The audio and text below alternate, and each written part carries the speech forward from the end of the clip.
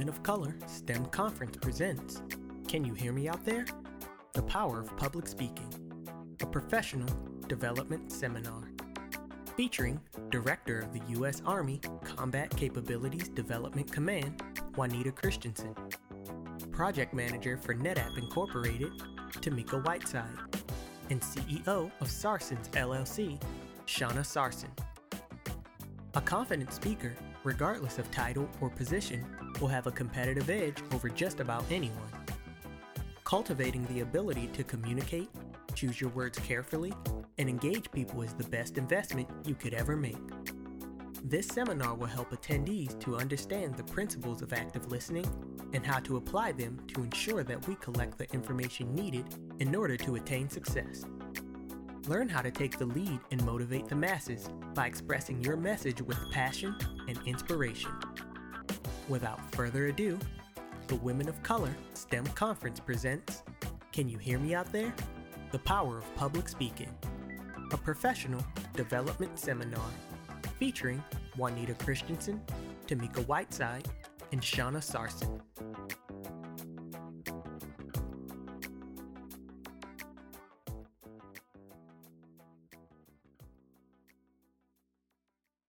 Good afternoon. Thank you for joining us for this seminar. Can you hear me out there? The Power of Public Speaking.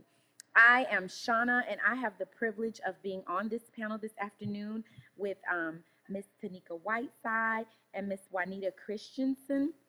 Before I allow them to introduce themselves, I want to give you some housekeeping notes. This seminar is being recorded, so we ask that should you have a question, that you step to the microphone, you give us your name, and then you ask your question so that they can capture your words. We encourage you to sit at the front. I know some people like to sit at the back. Have your badges scanned when you enter the session so that you can be counted towards your CEU PDH credits. Morgan is out in the hallway. Please remember to complete your seminar surveys. And please know that the PowerPoint slides will be posted after the conference and can be viewed at www.slideshare.net/ccg.mag. If you forget that, just go to the Women of Color site and you can get the slides.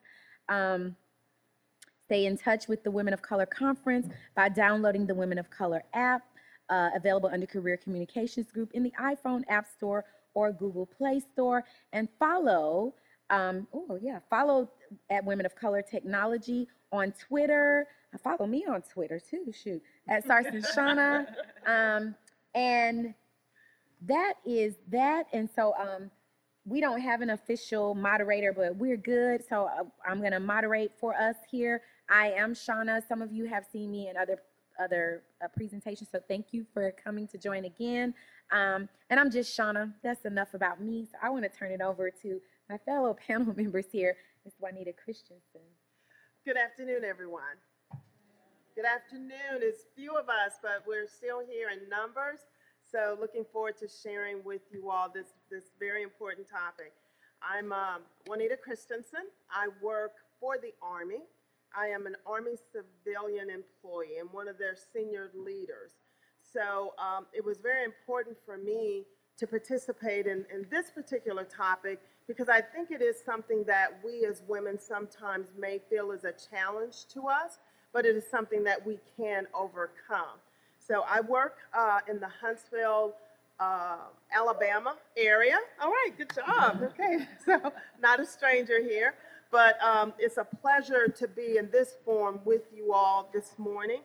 I wanted to give you a little bit of background on myself as far as some of the forums that I've spoken in, because it does take time to become comfortable with speaking in front of people. So I've spoken in front of women's groups, K through 12, community leadership forums, college recruitment sessions, technical forums, mentoring and leadership forums, graduation programs, senior leadership forums at the Army and DoD level, and then of course your normal public media forums. But a little bit about me from a fun fact. I am recently remarried as of last year, so so just over a year, so I'm Christensen now. The second fun fact for me is I have 3 young children, or older children, that are out of my home, and that is a true advantage. I'm just going to tell you. And the main priorities of my life in order of preference and my priorities really are my faith, my family, and mentorship, because I believe mentorship is very important for us to do one for another. So, thank you. Good afternoon, everyone. I'm Tamika Whiteside. I am a program manager at NetApp. I specifically work within digital support operations, where we are cultivating information for our customers. And I'm sorry, please bear with me. I came from North Carolina from 95 degrees to this weather, so I've got this little voice thing going on. But so I've worked within that arena, and what we're doing is we are trying to empower our customers so that they can work through some of their situations without having to do so many escalations to our technical support engineers. And with that, we're continuously expanding, and the opportunities come often to expand to where we get stretched more and more and more.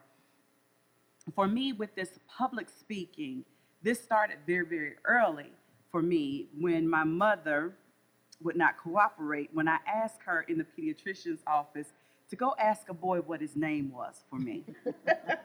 She said, "No, you can go ask yourself." I said, "No, Mama. You have to understand that I have 30 plus first cousins, and I'm the youngest. So I'm used to people always speaking for me, but my mother didn't allow that. And I'm thankful for that, because at this point in life, I have a 30-year-old daughter serving in the military. And as an officer, it's important for her to have a voice. So I had to exemplify that to her, that she has to have a voice.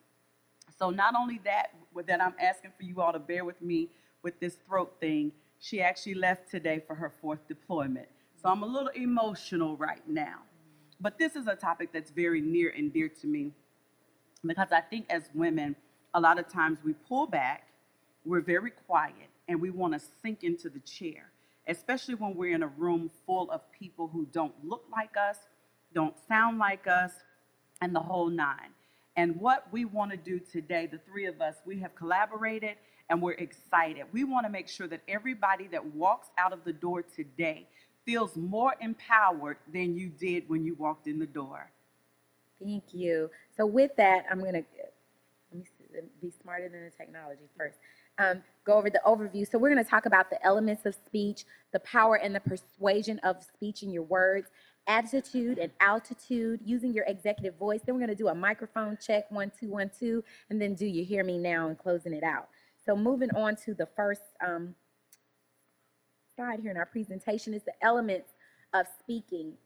And one of the things, oftentimes when we're speaking, we don't take into consideration that we are speaking based on a reasonable mind standard. And our reasonable mind standard is actually based on our own mind. And oftentimes, sometimes when we're communicating with someone and they're not understanding what we're saying, or they're not, especially in our work situations where we're trying to get buy-in and they're not buying it in, oftentimes what you'll see is a person becoming frustrated or flustered. But what we don't realize is their reasonable mind standard is oftentimes it's because it's different from ours. And sometimes we forget to provide. One of my friends, she's in PR, big time PR, and she says, you have to give the texture. Oftentimes, people don't have the texture. And what is our texture? What laces our texture? Our background, our life experiences, our culture, who we are. And when we go into the workplace, it's very diverse. And we have a bunch of different cultures colliding. We have a bunch of different backgrounds colliding. And I like to use a funny when you talk about the reasonable mind standard. I used to be married. I'm from Louisiana, Shreveport, Louisiana, country girl. I married a guy who grew up in Southeast D.C. So when I first got married, I'm a black woman. He's a black man. We both firstborn children. We were both the oldest children, like the firstborn, because I'm not the oldest. And we were also both preacher's kids. So we had a lot in common. So I'm trying to be a good wife, and I'm like, I'm going to make you breakfast. What do you want to eat? And he says, I want fried egg, toast, bacon, and grits. I'm from Louisiana. I didn't grow up eating grits. We ate cream of wheat and oatmeal. So I had to read on the back of the box how to make the grits. So people that eat grits, you already know it was not right, because I'm just following the instructions, if you will. And he asked for a fried egg. So I was like, I only knew at the time 2 fried eggs. I knew scrambled eggs and sunny side up. So I figured he didn't want the sunny side up. So I opted to do the scramble. The bacon, I was good with the bacon, and I made toast. So I got the little tray, I'm taking him to breakfast, and he's like, what is this? And I was like, it's what you asked for. And he's like, what's wrong with these grits? They were lumpy. And he's like, where's the cheese? I was like, the box didn't say nothing about cheese. Where'd you get cheese? I didn't put butter. I think I put salt to taste, but I don't eat raw salt. So he's like, salt, no, nothing. And he's like, and what? I asked for fried egg. I was like, it is fried. So he gets up. My ex-husband can cook. He's a great cook, actually. And he's like, no, oh Lord. So he takes 2 eggs. He bursts them in a skillet. And then they're frying. He puts salt and pepper. Then he cracks the yolk and fries. Then he flips it over. And he throws some cheese on it. Like, this cheese is like blowing my mind at this point. And he throws some cheese on it. And it gets a little crunchy on the edges. And he throws it on the bread. And then he puts the bacon, and then he's got the cheese and the grits. And I said, but you didn't ask for a sandwich. You did not tell me that I was making a sandwich. And I was like, I guess that's a way to fry an egg. But I say that because based on his reasonable mind and his texture, that was his experience. And then my texture was here. And at the end of the day, did we both make a breakfast? Yes. Did we both fry an egg? Yes. Did we both make grits? Now I know I really didn't make grits, but for all intents and purposes, I made grits. But it's a reasonable mind standard, and oftentimes when we're speaking, we forget that, and it's definitely important when you're up doing public speaking that you have ways of connecting with your audience so that you can provide that texture, so that you can pull your audience in so that they can actually understand what you're saying. And that leads to the clarity and the delivery and connection and also timing. Those of you who've seen me speak, as somebody told me you saw me speak, oftentimes I'll make some jokes sometimes, but I can't joke all the time. It's a timing. It's watching the audience to connect to say, okay, well, someone's looking a little lethargic. Let me wake them up. Or also knowing when I have a point that is actually connecting by maintaining contact with the audience. So when I think of these elements and how critical they really are as you're preparing to give your public presentation, one of the things that really synced home to me was the clarity of your message. Because ideally, yes, you do have the different textures and the different cultural background, but at the end of the day, your message has to be clear. You need to understand the context of what points you're trying to get across. And you have to be prepared to have contextualize those points to a reasonable mindset so that people can understand. And when you use examples, which many of us will do, it is best to make sure that those examples are really appropriate for the message that you're trying to convey. So I always want to focus on the clarity of the message because that's where you're really going to grab or lose a person. Is how clear you are in being able to express your points. And to add to that, if you're going to communicate, you have to be very concise. But when you're concise, you have to also understand who you're talking to, who you're communicating with, because the way people receive the information that you're giving them can be very different. So when you know and understand your audience, you have to be in line and in tune with what you're trying to communicate and what you believe they're going to receive from you. And so framing your communication is always key. Yes, definitely. And that actually segues us into the power and persuasion of you in your speaking, knowing that we all have natural power. Often, as women, we actually believe that we don't have power. But all of us have natural power, women and men, whatever, orange, black, green, we all have natural power. It's our uniqueness of just being the only us is actually power, actually. And there's power in your speaking and there's power in your words because it's you speaking. And then we often will default to that delegated power, that title, or someone giving us permission or that position. But if you understand that your natural power is just as powerful as your delegated power, oftentimes your natural power is actually more powerful than your delegated power. But marrying those two up and knowing how to marry them up in a way to end up owning and developing your own language of persuasion. You know, understanding that, hey, what are my natural powerful assets in my speaking? I've often talked about mine is that my voice is very commanding, very strong. I don't have to yell, but I'm actually an introvert naturally. And so as an introvert, I don't really like to talk more than anything. I know it surprises people, but I've mastered speaking, actually. I've mastered my voice, and I've mastered speaking and owning my words. So I've mastered my natural power with the delegated power of obviously being a speaker on this panel, and mastered the two so that I can exercise the language of persuasion. And that's understanding that we do have power, but if we don't use our power, then how are we going to persuade our listener to hear us and to buy into the message that we're giving them? And so we have to, it's a delicate balance, and we chose this graphic, like weaving it in. It's being very colorful, knowing, you know, how much color to use. It's kind of like seasoning food, basically. How much salt, how much pepper to get it, to making sure that it tastes good and it's pleasing to a large palate, as opposed to something just being pleasing to you.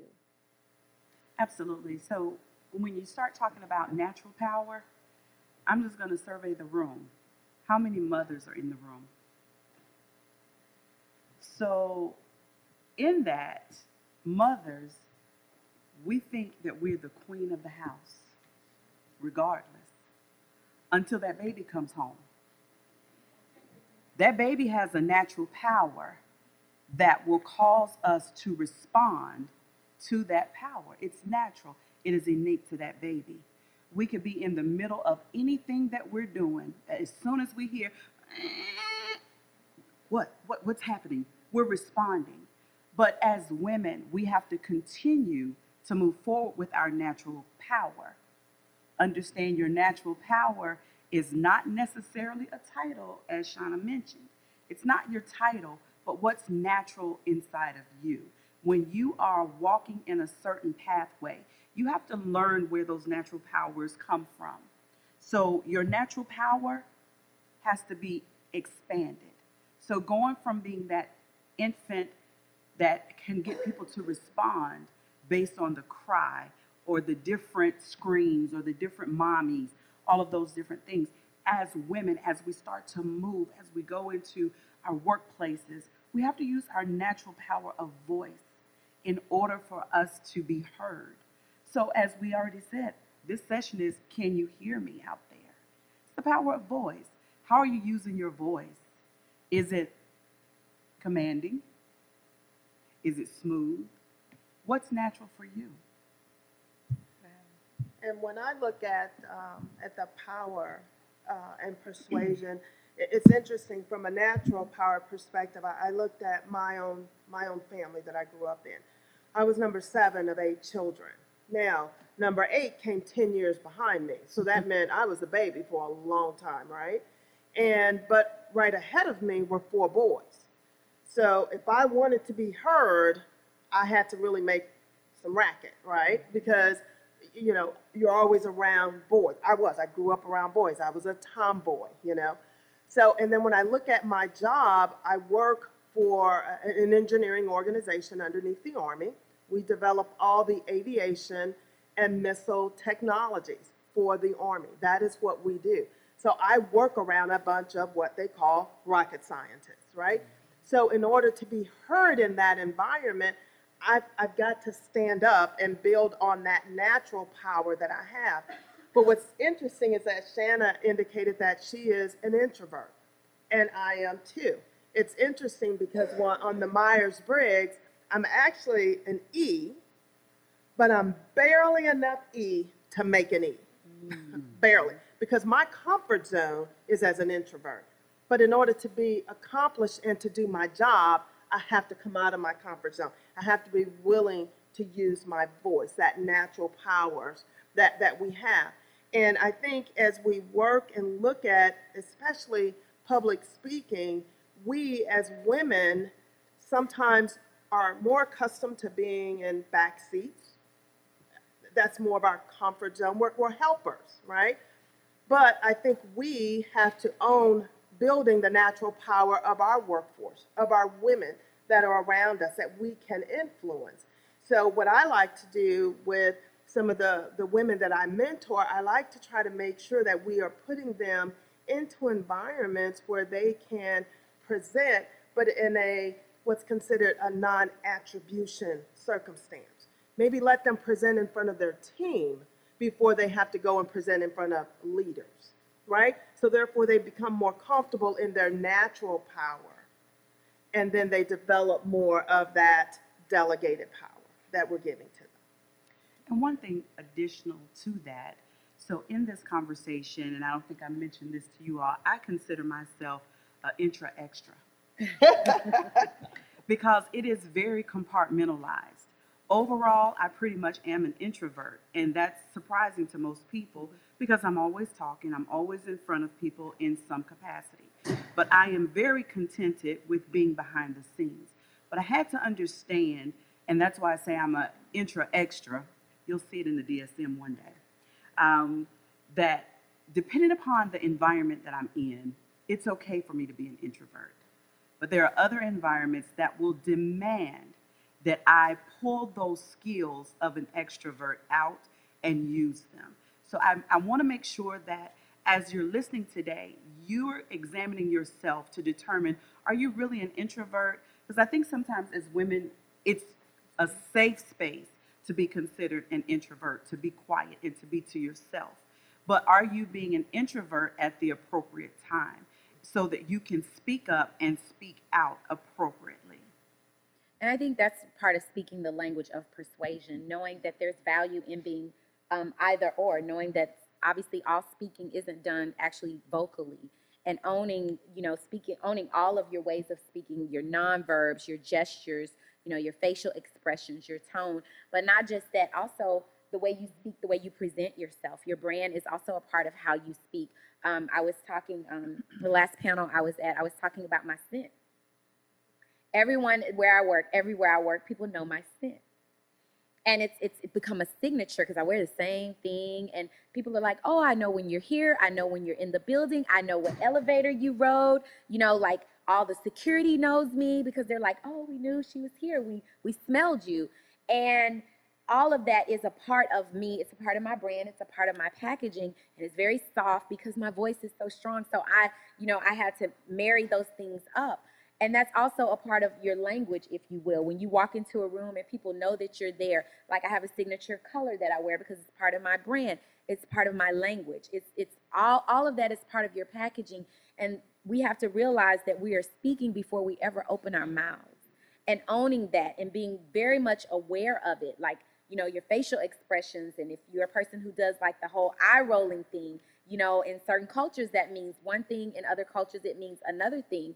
And so being cognizant of that, even your nail color, like my nails need to be done right now. And I speak with my hands. And so, but last night I was like, I still got to push these cuticles back. But just knowing that all of that matters because people watch all of that, and knowing what could actually take away or add to what you're trying to say. When I was in the military, I used to be in the military, and we were only allowed to wear so many rings because if you have a lot of stuff on your hands, it can take away from what you're doing. And so I took that even after I left the military. I'm very conscious of how much accoutrements I have on because I want people to hear what I'm saying. And if anything is going to block away from the message that I'm trying to convey or my brand, then I remove it. And so I think that's understanding, the language of persuasion. And this takes us right on over to, having that attitude and altitude that you were going to talk about, Juanita.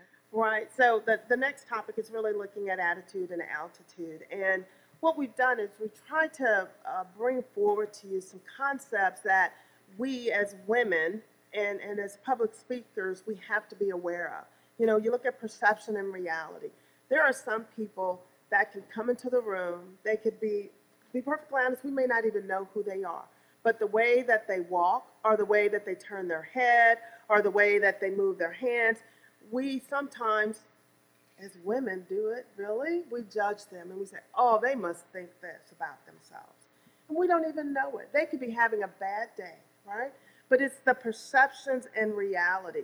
So, and then when you look at bossy or confident, as women, when we speak up in the boardroom, sometimes it's not seen as the same as when a male counterpart speaks up in the boardroom, and how they are so expressive. For example, they could beat on the table and they're just assertive. You know, we raise a concern or an issue, then it's, oh no, we're that B word. You know, we have to be aware of how you are presenting, how your language is coming across. As Shauna mentioned, what your body language is saying. Are you open to receive feedback? Are you open to draw in your crowd as you're addressing them publicly? Or are you presenting yourself in such a way that you're actually pushing them more away? So a lot of it is where are you drawing your strengths from an attitude or an altitude perspective? And then when you look at popularity or competence, in my field with where I work, and I would say that's probably true of all of us. I mean, we're in the STEM environments, right? There is a level of knowledge and competence that is expected. Otherwise, you won't be respected in your various disciplines. But are we seeking for competence and relaying of facts, relaying of data, or are we approaching it from a popularity perspective? You know, we talk a lot of times, you hear the gesture about, oh, that deal was set on the golf course. You know, and that's usually not including us, right? Because we're not on the golf course having those discussions. Or that idea came up on the back of a napkin at the local bar. Well, I don't drink. I'm not in that environment. So those popular tactics are not something that are going to take, in my opinion, me far at all. So what you have to have is draw on that strength that you do have, which is your competence, right? But you can't be afraid of those popularity contests either, right? It's all about your mindset. It's about coming and being present when you're in a speaking environment. Absolutely. And so when we start to struggle sometimes as women when it comes to how do we effectively bring our message across without being the B or being the angry black woman in the room. We're conscious of those things. And in reality, because I know it's been my experience, that if I am sharing my thought, I raise my voice a little bit, then I'm angry. But my counterpart can do the same thing much louder, screaming, cursing, and the whole nine, and they're considered passionate. So we have to think about how we are putting these things out. We have to also have what I call self-restraint. Even though you know you're right, you can't always prove that you're right. Sometimes who you are and your competence will speak for you. So I'll give you a real life example. I was in the office. I presented something to a fairly large group of people. Afterwards, I was in the break room. Someone approached me and said, "Tamika, I really enjoyed you today." My response, "Oh, thank you. You spoke very well." "Thank you." "No, really, you spoke very well." So my response is now as opposed to what? Well, and you know all this backpedaling is happening at this point. So you will run into those experiences. I had to keep myself together. I had to keep my face together. I had to keep my tongue together. But there's always a way to be able to share your competence.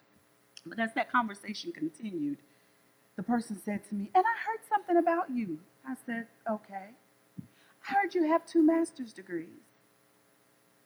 "I do." And I'm trying to figure out where this conversation is going. "Well, I didn't know that." "Nor did you ask."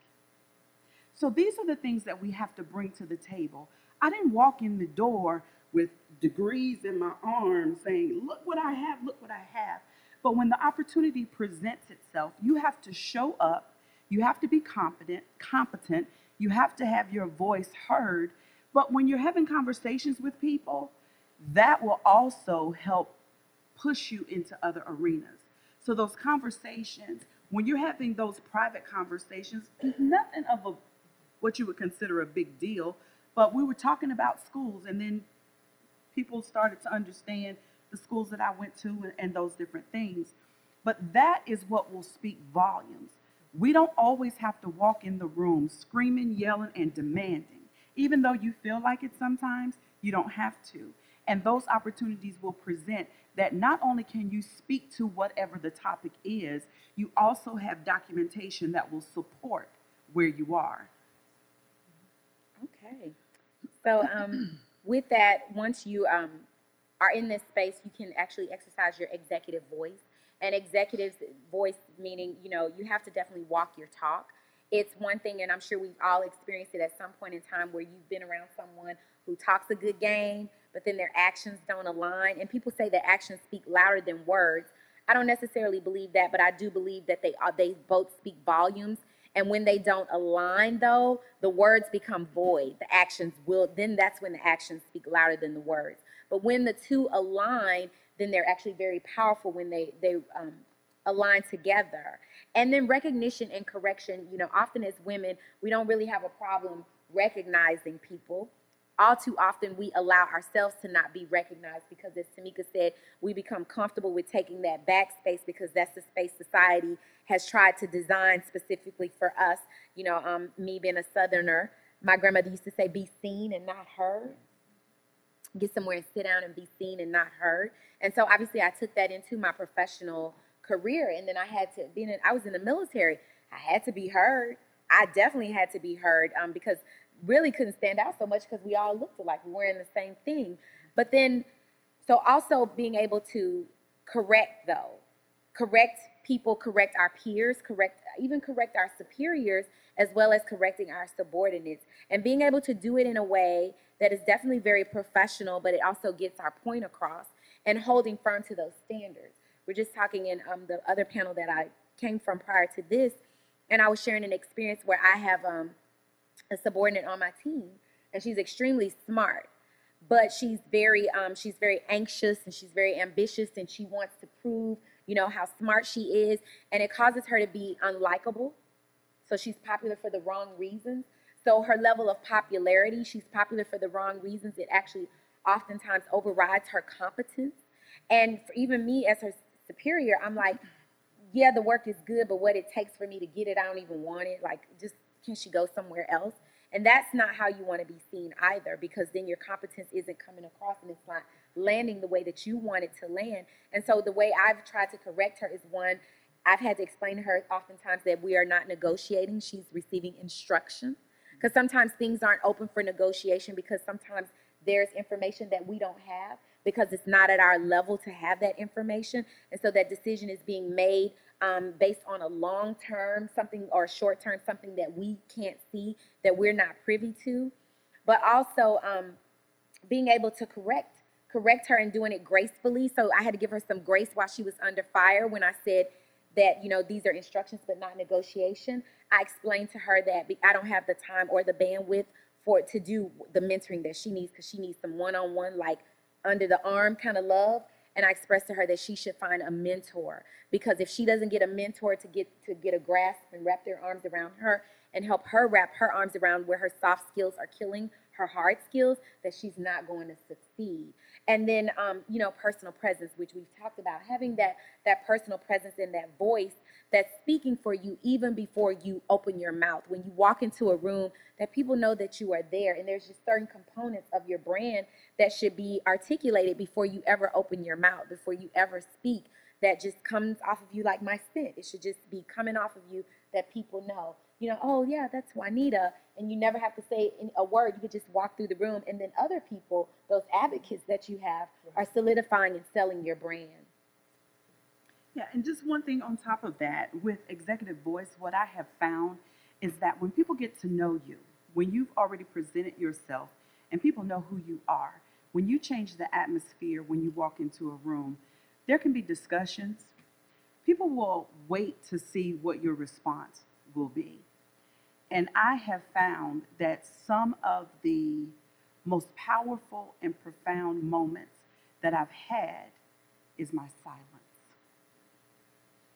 I don't have to yell and scream in rejection of what's being shared, but even with the body language. We're all nice Southern girls. I always consider myself a Southern belle. But for those who know me from my family, my daughter in the community, oftentimes they can understand even with what I don't say. When you get that is definitely sending a very clear message.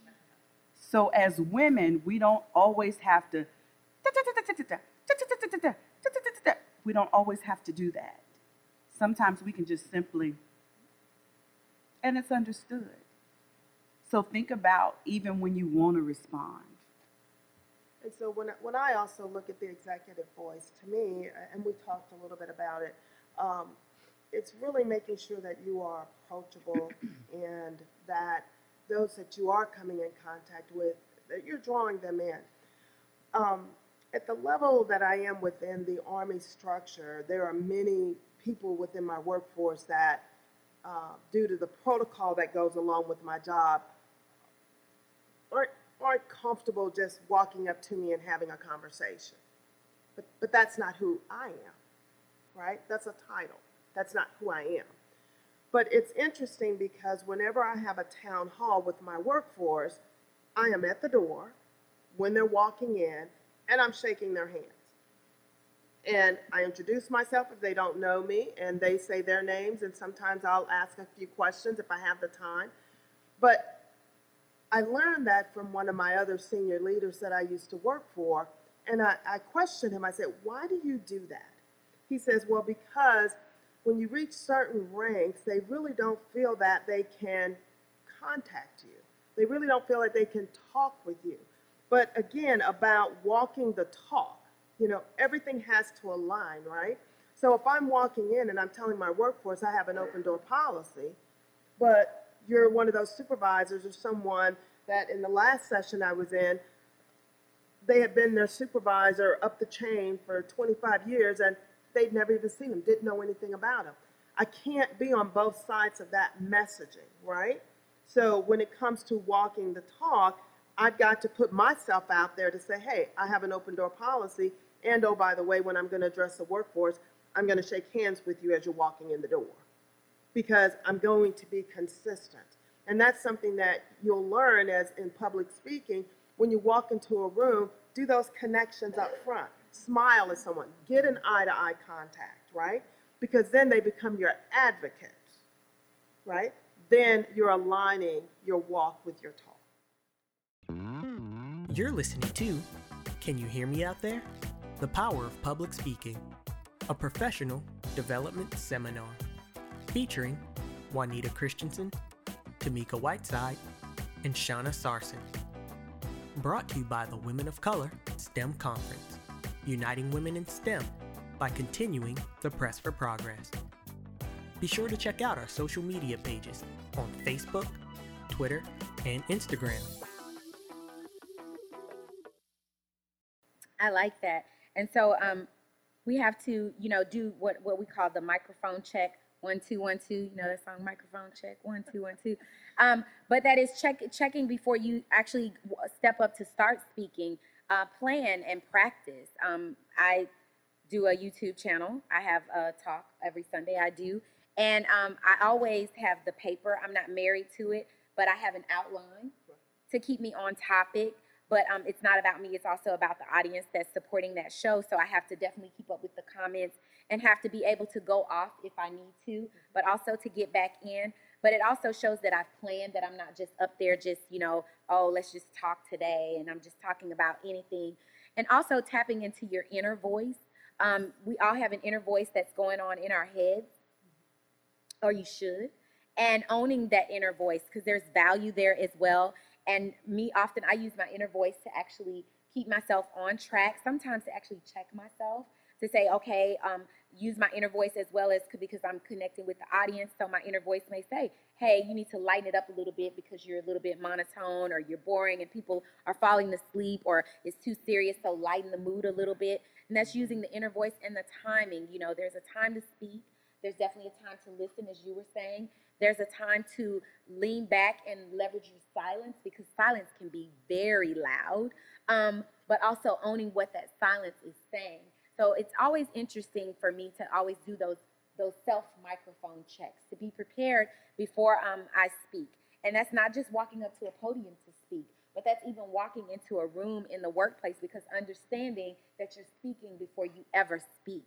So microphone check, is my hair right? Is this the hair that's going to represent the part of my brand that I want to represent today? Is the attire right for the part of my brand that I want to represent today? Is the scent right? Is the makeup even right? Because even with that, as women, we have to be conscious of that in the workplace. We have to balance it, and it's a delicate balancing act. And then plan to be prepared. It's always important to be well prepared, but also to practice. I've shared that I talk to myself in the mirror. I actually listen to myself. I record myself because I had to become comfortable with my voice and the rise and inflection of it and the throatiness of it. And so I listen to myself, and I have a book. And so I'm about to record an audio book and going into a studio. So I had to learn how I sound because how I sound to my naked ear is not how I sound when I listen to my recorded voice. And just understanding and owning that and knowing when to add, the little laughs. Because actually, if you talk to someone over the phone and you smile, it comes through. It actually comes through. So I think that's for me, that's what the microphone check is. I remember the song when I was in high school, microphone check, 1, 2, 1, 2, but now I actually do it for myself, microphone check, 1, 2, 1, 2. Am I ready? Am I prepared? Am I going to be able to connect with the audience? Am I going to be able to pull them in to what the message is that we're trying to deliver? And am I delivering the message correctly? Because it's not about me. It's actually about the audience when we're up here doing the actual public speaking. I'll hit this one a little bit. So what I wanted to say in this area is rehearsal. Rehearsal is so important. You've spent the time to clarify your message. You've got the points you want to address. Rehearse. It's just as a session I said in earlier. Go and have a mock interview done. It's the same thing. You'll become more comfortable in it. If you rehearse the materials, if you double checked, and you do that rehearsing, then you're more comfortable and you're more relaxed when you're going to be in front of people. And then the other thing I would pull, and I stated one of these points earlier, it is so important for us as women, especially women when we are in leadership positions, and you see other women who are coming up in your workforce, give them opportunities to brief in a non-attribution environment. Give them a way where they can get feedback without it being criticism. Let them brief or present material in a small form before you send them to the wolves of the boardroom. Mm-hmm. Do you understand? Grow them, help them. So that's also part of rehearsal. And then the other thing I would say when I think of the microphone check, not everyone is comfortable standing in one place behind a podium. You need to know who you are. And so like for me, when I'm usually public speaking, I like to be wired because I'm going to move. I move my hands, I move my feet. You need to know who you are. And so you get to control sometimes that environment that you're going to publicly speak in. Some of us, we don't like to move. Some of us are more comfortable behind a podium. What you need is what you should request, especially when you're you're providing a public engagement. Because if you're more in control of it, you'll feel more comfortable with it. Absolutely. So I use for myself a plan and a practice action. So years ago, I made a decision before I leave home every single day, and some of you have heard me say this, before I leave home and I cross the threshold every day, I scream. Not literally, right, thank you, because that's the response I normally get when I say that. No, I'm not standing at my front door. No, I'm not doing that. Scream actually is an acronym that I have. Now, what happens when we scream? We start to release an energy, whether we're screaming because we're happy, we're screaming because we're afraid, whatever that attribute is for you screaming, that happens. And so for me, SCREAM is an acronym where I strategically create routines that empower and motivate. So that's my plan. Every single day, I have to have a plan in place. So my practice, I use example. I oversee our mock interviews where I work with Dress for Success. We have ladies that come to our campus and we take them through mock interviews. We have it all planned out. I'm over this. But one time, someone didn't show up for their session. And so we had an interviewer there just waiting because the person didn't show. So I said, interview me. Really? Yes, because you have to always work on your skills. I said, give me 10 minutes, run over to the other building, grab my resume, and come back. And I went through that mock interview process. Number one, when you haven't interviewed for a long time, you're kind of comfortable in your role, you don't think about these things. But you have to always plan and you have to practice. So whatever you're going to do, put your plan into action. Practice it. I'm like Shauna, I talk to myself. And I will say, one of my master's degrees is in public administration and one is in professional counseling.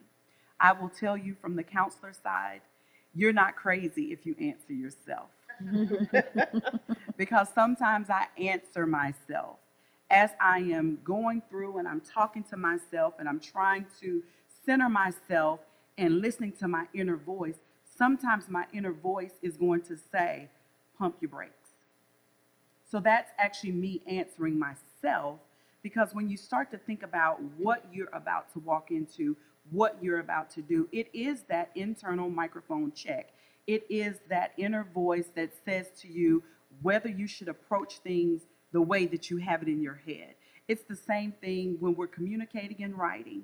There are times that I will rewrite an email 4 times because there's a tone.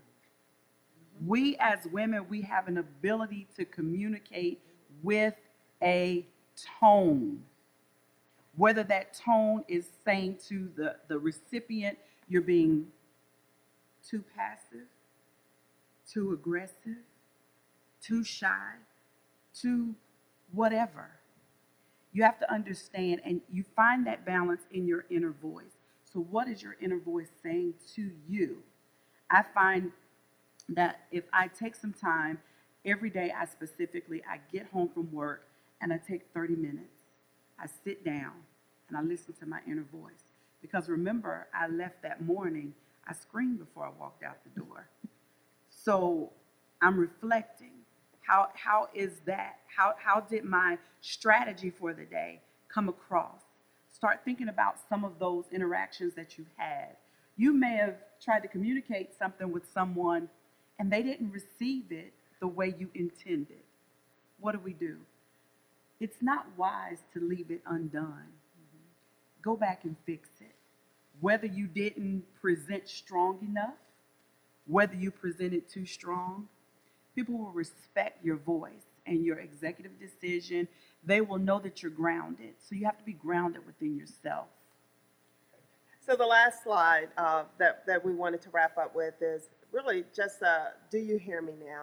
So we've given you some techniques. We've talked to you about some life experiences we've had. But at the end of the day, you have a responsibility to speak up. You have a responsibility to speak you. So one of the things I look at in a presentation is that when it comes to being you, you are unique. You bring unique perspectives to the table. You bring unique experience to the table. And it's you is who they're really wanting to hear from.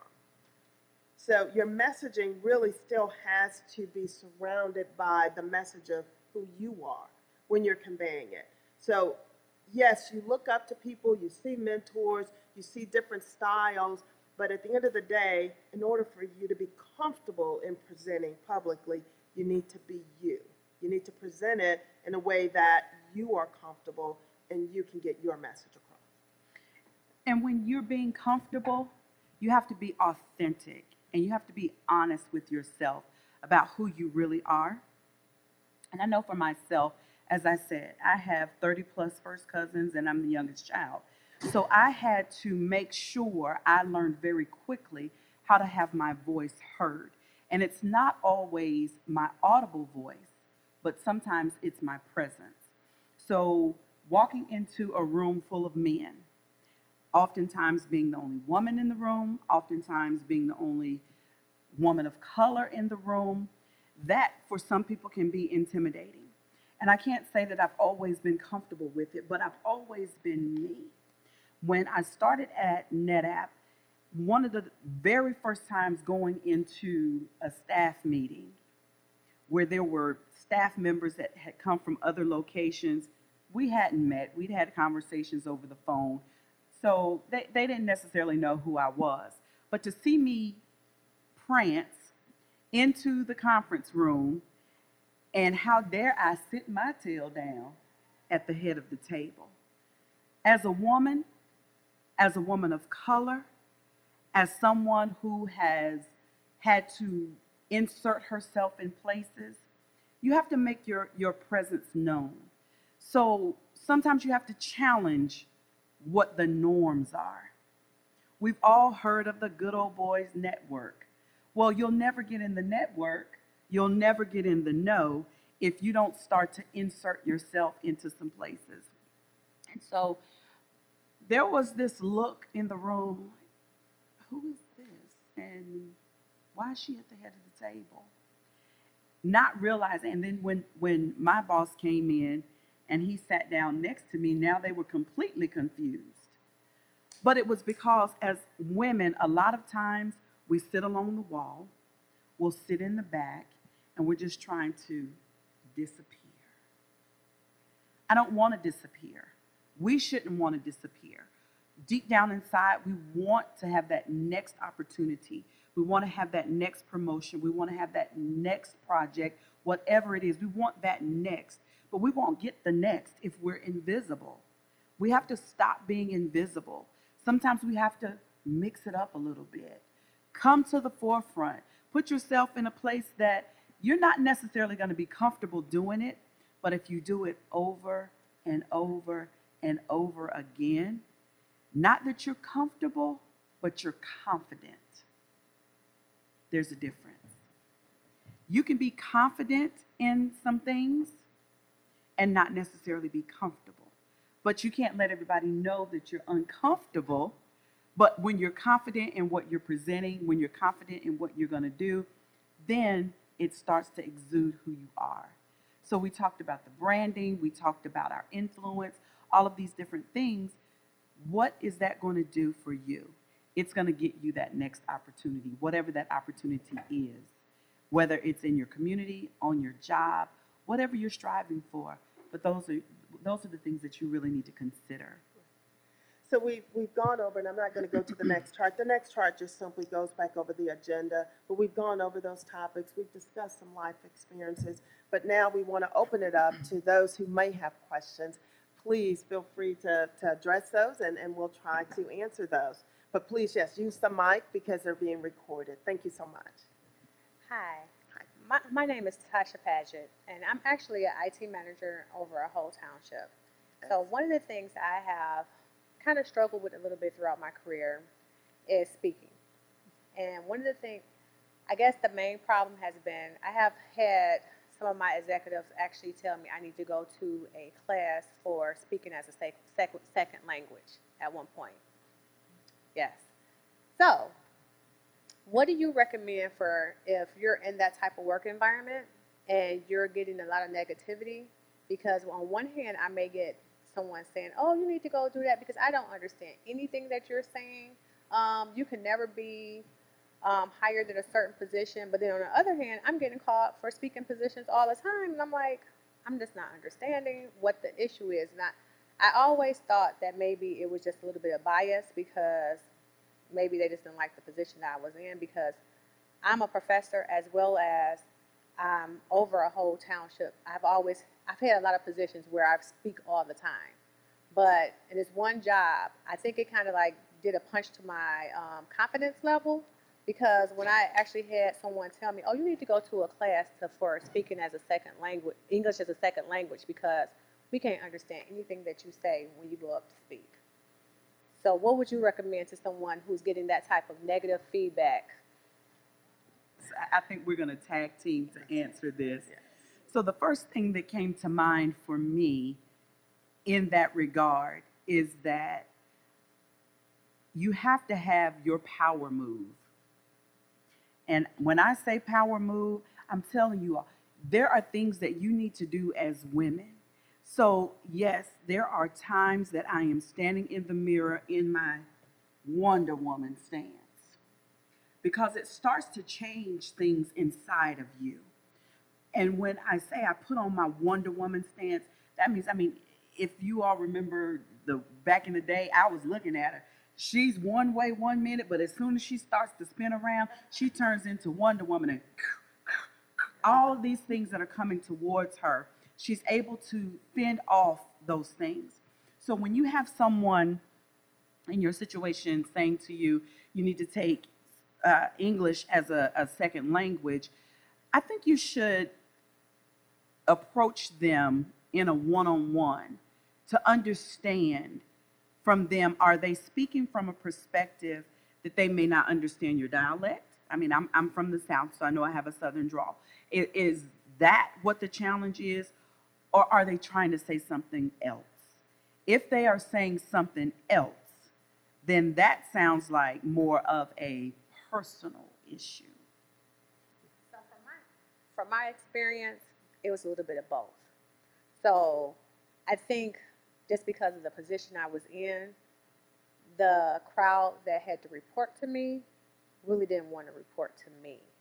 If I was someone else, they would have been happy reporting to that individual. And any way that they can find some kind of fault in me, they tried to find it. Just to let you know, that didn't deter me from having a position. I held that position for 6 years. And pretty much those individuals that were so against me, they're now calling me to write recommendations so they can get other jobs, because they no longer worked for me after like 2 years, because I was in a position where if you weren't for me, you better be on your game, because you won't be working for me. And they knew that. So the flip side was I did go out and start taking more speaking classes and different things to speak more in front of people so that I could become more comfortable. But I'm not going to lie, it was a big blow to my ego, because it wasn't done in the most professional manner all the time. I think it was more of just trying to, any kind of way they would try to tear me down. Like, I could be in a venue like this speaking, and they would get up, is it possible that we can get a whole transcript of everything you just presented, because I didn't understand anything you just said. So one, I will congratulate you that you did not let that deter you, who you were. You also took steps to improve yourself. If you felt the need to take additional speaking or presentation classes, there is nothing wrong with that. Even when I was in college, I tutored and I was a tutor. I tutored people and I was a tutee, all right? So it does not hurt to get help. But I will also say that as women, we do not have to accept what someone else's view is, okay? You establish who you are and who you want to be. And in some cases, and I will be honest, in some cases, if it's an IT discussion, it could be the way that the material is being presented, that sometimes it can go over a person's head, and rather than them recognize their own lack of knowledge, they want to have you own it. And you don't have to own that. Absolutely. And just to wrap on that question for you, let me share with you my personal thought. And I've put this on social media. It is not my responsibility to take ownership of your insecurities. So that's a good one to write down. Yes, ma'am. Sorry, I was taking that quote down. You gotta have a page. So I have a little bit of a two-part question that's also kind of a follow-on to the previous question.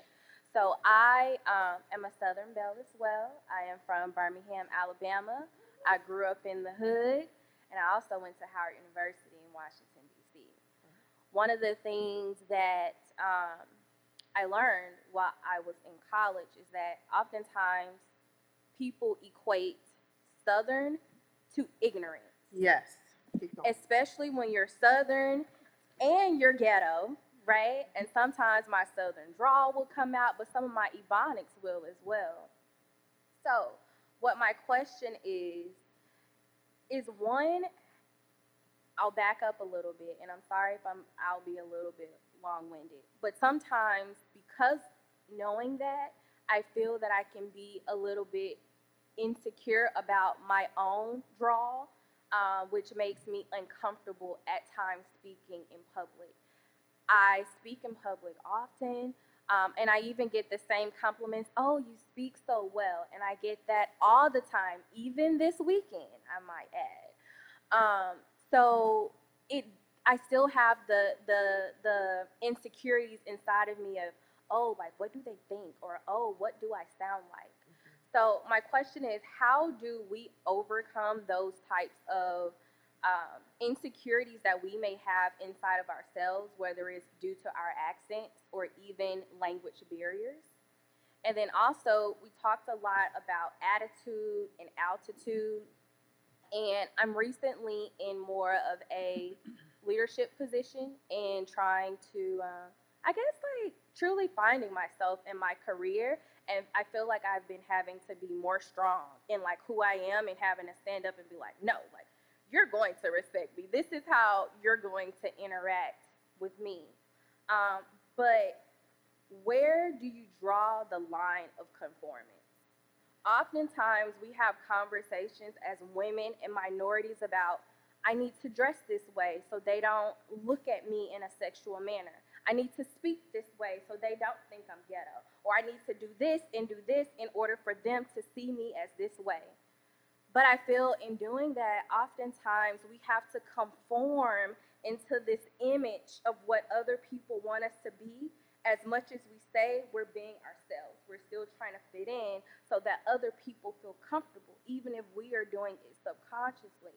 So where do we draw that line to say, it's okay if I speak Ebonics. It's okay, as long as I'm professional, right? It's okay if I have these things and I don't have to always change who I am or how I dress or essentially what I am, just so that you can feel comfortable about me being in your workplace. So let me start, and because I'm not sure exactly if we will have the same opinion. So, but I want to address several topics that you brought up. One, I was born and raised in East St. Louis, Illinois. You can't be more hood than that.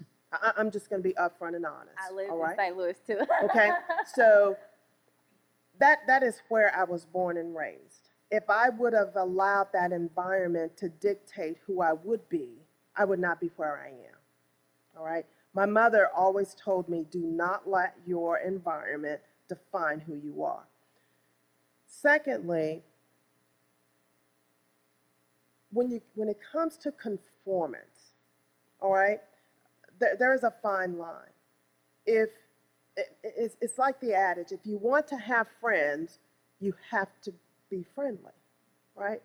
If you want a leadership position and you want to be respected and you want to be seen as a professional, then you need to behave professionally.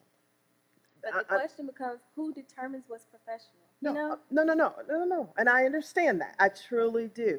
But I will also tell you, if you go into your workplace and all of your speech is based on Ebonics and slang, it is going to impact you. That is reality. That's perception and reality. You have an intelligence, you have a competence, but they can't see past the barrier. They can't see past it. Now, I'm not saying dress to meet some quota. I think all of you all address very you and very professionally. Everyone will need to find that place. But there are some things that I don't believe are appropriate in the workforce. And now I said she may have a different opinion of that. But I think if you are wanting to excel and move forward, I don't see where Ebonics has a play in that. I really don't. Okay? And that's my opinion, and I'm just going to communicate that to you.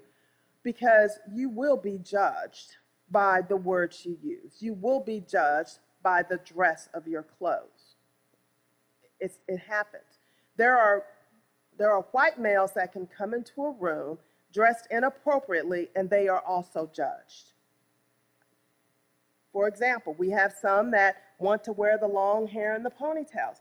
They're never going to reach to certain ranks. That's just a part of reality, right? But to me, I believe that if I stated to you, oh, that's acceptable, just be you, I think I would be giving you improper guidance. So I think you have to determine, what do you want to be? I think there's a time and place for your slang if you want to use it, and your ebonics. I don't believe the workforce is that place. I just don't. Now, relative to conformance, I don't believe you need to conform to anything. I think you need to just determine who you want to be. I agree. There's a time and a place for everything. And what we present in different arenas will determine where we're going in those arenas. You ask, where do you draw the line? That is based upon your own value system, how far you're willing to go in order to be accepted, if you will, into the work environment. And so the way you communicate oftentimes will be and almost should be different based on the environment. The way I communicate in the office is not the way that I communicate with my family, because I'm not going to give my parents a whole briefing on what I'm doing. I mean, it's just not effective. So, and then I want you to also think about this. I understand what you're saying, that you grew up in the hood, but that's not, I don't believe that ghetto is where you're from. I believe it's very much a mentality. And so, as I would say, and you are, and I'm being very transparent now, the way that I communicate in the office setting is not the way I kick it with my girls. Because they all gonna say, That's exactly right. and that's just what you have to do. As far as, because it can go into a whole different realm of things when we start talking about attire and things like that. I work in an environment, especially, and the floor that I work on is also near technical support. So they're on the phones all day. These folk walk in the office with raggedy jeans, shorts, flip-flops, t-shirts, all kinds of things. I would never do that, regardless. There's some things I'm just not going to cross the threshold of my home that will ever be displayed in public, even though I see some of those. So you just have to think about your own value system, where only your internal voice will tell you how far you're willing to go, where you have to draw the line. I hope that helps. Thank you. Thank you. Thank you, ladies, for the conversation. Really great. I missed your SCREAM acronym. Can you Absolutely. Yes, thank you. It is strategically creating routines that empower and motivate. Thank you for that. And it's coming to some gear real soon, so you all be on the lookout. I have also a comment, something that's been on my mind, so it's more of a comment. You know, culturally, for some of us, you're raised where you are to be seen and not heard. And if you grow up like that, so let's say from the age of 1 to 18, and then your parents expect you to get out of the house, go find a job, make money to pay for your rent. Now, how do you supposed to automatically know how to negotiate after you've only seen and not heard? In my mind, that should happen in the home. And I just want to, I don't know, I guess motivate other parents, if you're going to become a mom, start the dialogue and give your children that freedom to speak and learn how to negotiate. Because you can't just do it at 18 and then go out and expect to make a living. It has to start young. And I understand, just culturally for me, it was a very strict upbringing. And I've learned along the way different things, certain teachers or what have you. But that seen and not heard has impacted a lot of us generationally, the men and women in my culture. And it's hard. You're behind the eight ball, so to speak, when you get out into the workforce. And it goes with you, and it takes us a long time to recover. So that was my comment. So with that, I agree. There's a lot of, in our culture, be seen and not heard. But I also think that at some point we have to realize that some will plant and some will water. Sure. And so if we've gotten to a place, we need to start reaching back into the community, and we need to start cultivating some of these erroneous things. And I don't want to speak ill against what our parents and our grandparents, because these are things that just continuously get passed down. But as we have become more educated and we've been exposed to more things, I think we have a responsibility to reach out and to be able to help cultivate and train these young men and these young women how to, as I call it, turn it off, turn it on. You have to be able to flip the switch and start to move in a different direction. Absolutely. And I think that, like you're saying, it comes through exposure. If you have to be exposed to it to even know that there's a difference. Yeah. So I thank you for all your comments. But as leaders, we still have a responsibility to, as I say, lift as you climb. And sometimes we have to go back into maybe sometimes the school systems and give them other ways to view. There are some, my husband likes to say, you know, you're a unicorn, or he's in a room full of unicorns because you're not supposed to even exist. And some of our youth, they don't even know that we exist because they may not be coming into these forums. So I believe it is our responsibility to step back into those educational systems, into the church, let them know that we exist, open their eyes to maybe what is possible, and then maybe the question becomes, okay, culturally I'm told, be seen and not heard.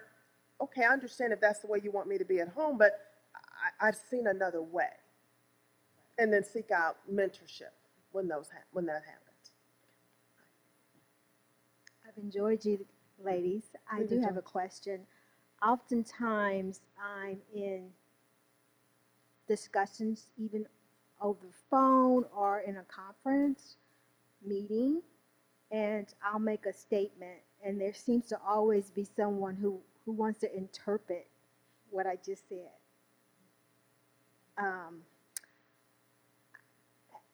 And they'll say, well, she meant such and such. And I'm saying, isn't that what I just said? And it could be the way I stated it, but sometimes they will even say it exactly like I just stated it. But coming from me, someone just feels like they had to interpret what I just said. How do you navigate that type of interaction? So that can be the tomato situation. It's not comfortable. It can be taken as condescending when that happens. And so with that being the situation, you have to be mindful. Sometimes you have to be a little direct. And I've had that situation, and I've had someone come behind me and to say, well, what she meant was, and I politely said, with all due respect, bless your heart, what I meant was what I said. You just have to deal with it. Okay. And I think this will be our last question because we're down to the TV in the morning. And I don't really just have a question. I know you said come to the mic because I wanted to kind of add to the conversation. One of the things I think when I'm hearing everybody talking, I'm like, we got so many different things that are coming at us. And I've learned along the way, just listening to different people, is we've got to make decisions before it's time to make the decision. So you have to know where you're going to stand when it's time to stand. So in your situation where you're in a situation where this is how I am, then you need to be in an environment that allows you to be that way and already make a decision. If they constrain me, I need to go. Or am I going to stay and take on what it takes? One of the things my pastor always says, be prepared so that if you're going to say no to something, already know that. So when they come to you, you don't have to try to figure it out. No, this is where I stand. This is how I feel, and I'm okay with whatever that comes with that. Another situation I just heard from my president of my company, well, not the company, of my department, and she's a little short white lady, she said that she was giving us career advice, and she said, you have to know that sometimes you're going to get feedback that you don't agree with. But you have to decide, am I going to change, or is that just who I am? And she said she was told that she was too approachable, that she needed to increase her vocabulary. And there was one more thing, I can't remember those two, and she said, okay, well, I'm a little old country white girl. I'm going to increase my vocabulary, but I'm probably always going to come across a certain way. I like what I do in our Georgia, so I'm probably always going to come across too approachable. And she just continued to do what she was doing. She is now running billion-dollar contracts. And she said she just recently went through another evaluation because the company has to do it, and they told her, you're too approachable. You need to increase your vocabulary. She said, but you know what? I heard it. She said it hurt the first time because she said she got all kind of good checks and those three things that stuck with her. But she said, but this is who I am. And if I'm going to be successful, this is how I'm going to be successful. So that's why I just wanted to kind of add to the conversation, because sometimes we just have to know this is how I'm going to be when I'm successful. And when I come into the room, this is what comes with me. And sometimes this may not be my room. Absolutely. Thank you.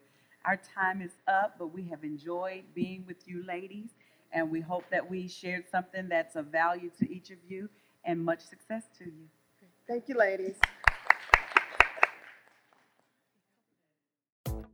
Thank you for listening to Can You Hear Me Out There? The Power of Public Speaking, a professional development seminar featuring Director of the U.S. Army Combat Capabilities Development Command, Juanita Christensen, Project Manager for NetApp Incorporated, Tamika Whiteside, and CEO of Sarsons LLC, Shauna Sarson. If you have enjoyed this presentation, be sure to attend the Women of Color STEM Conference. For more information on how you, your company, or organization can take part, visit www.womenofcolor.net. For college students, contact us at 410-244-7101.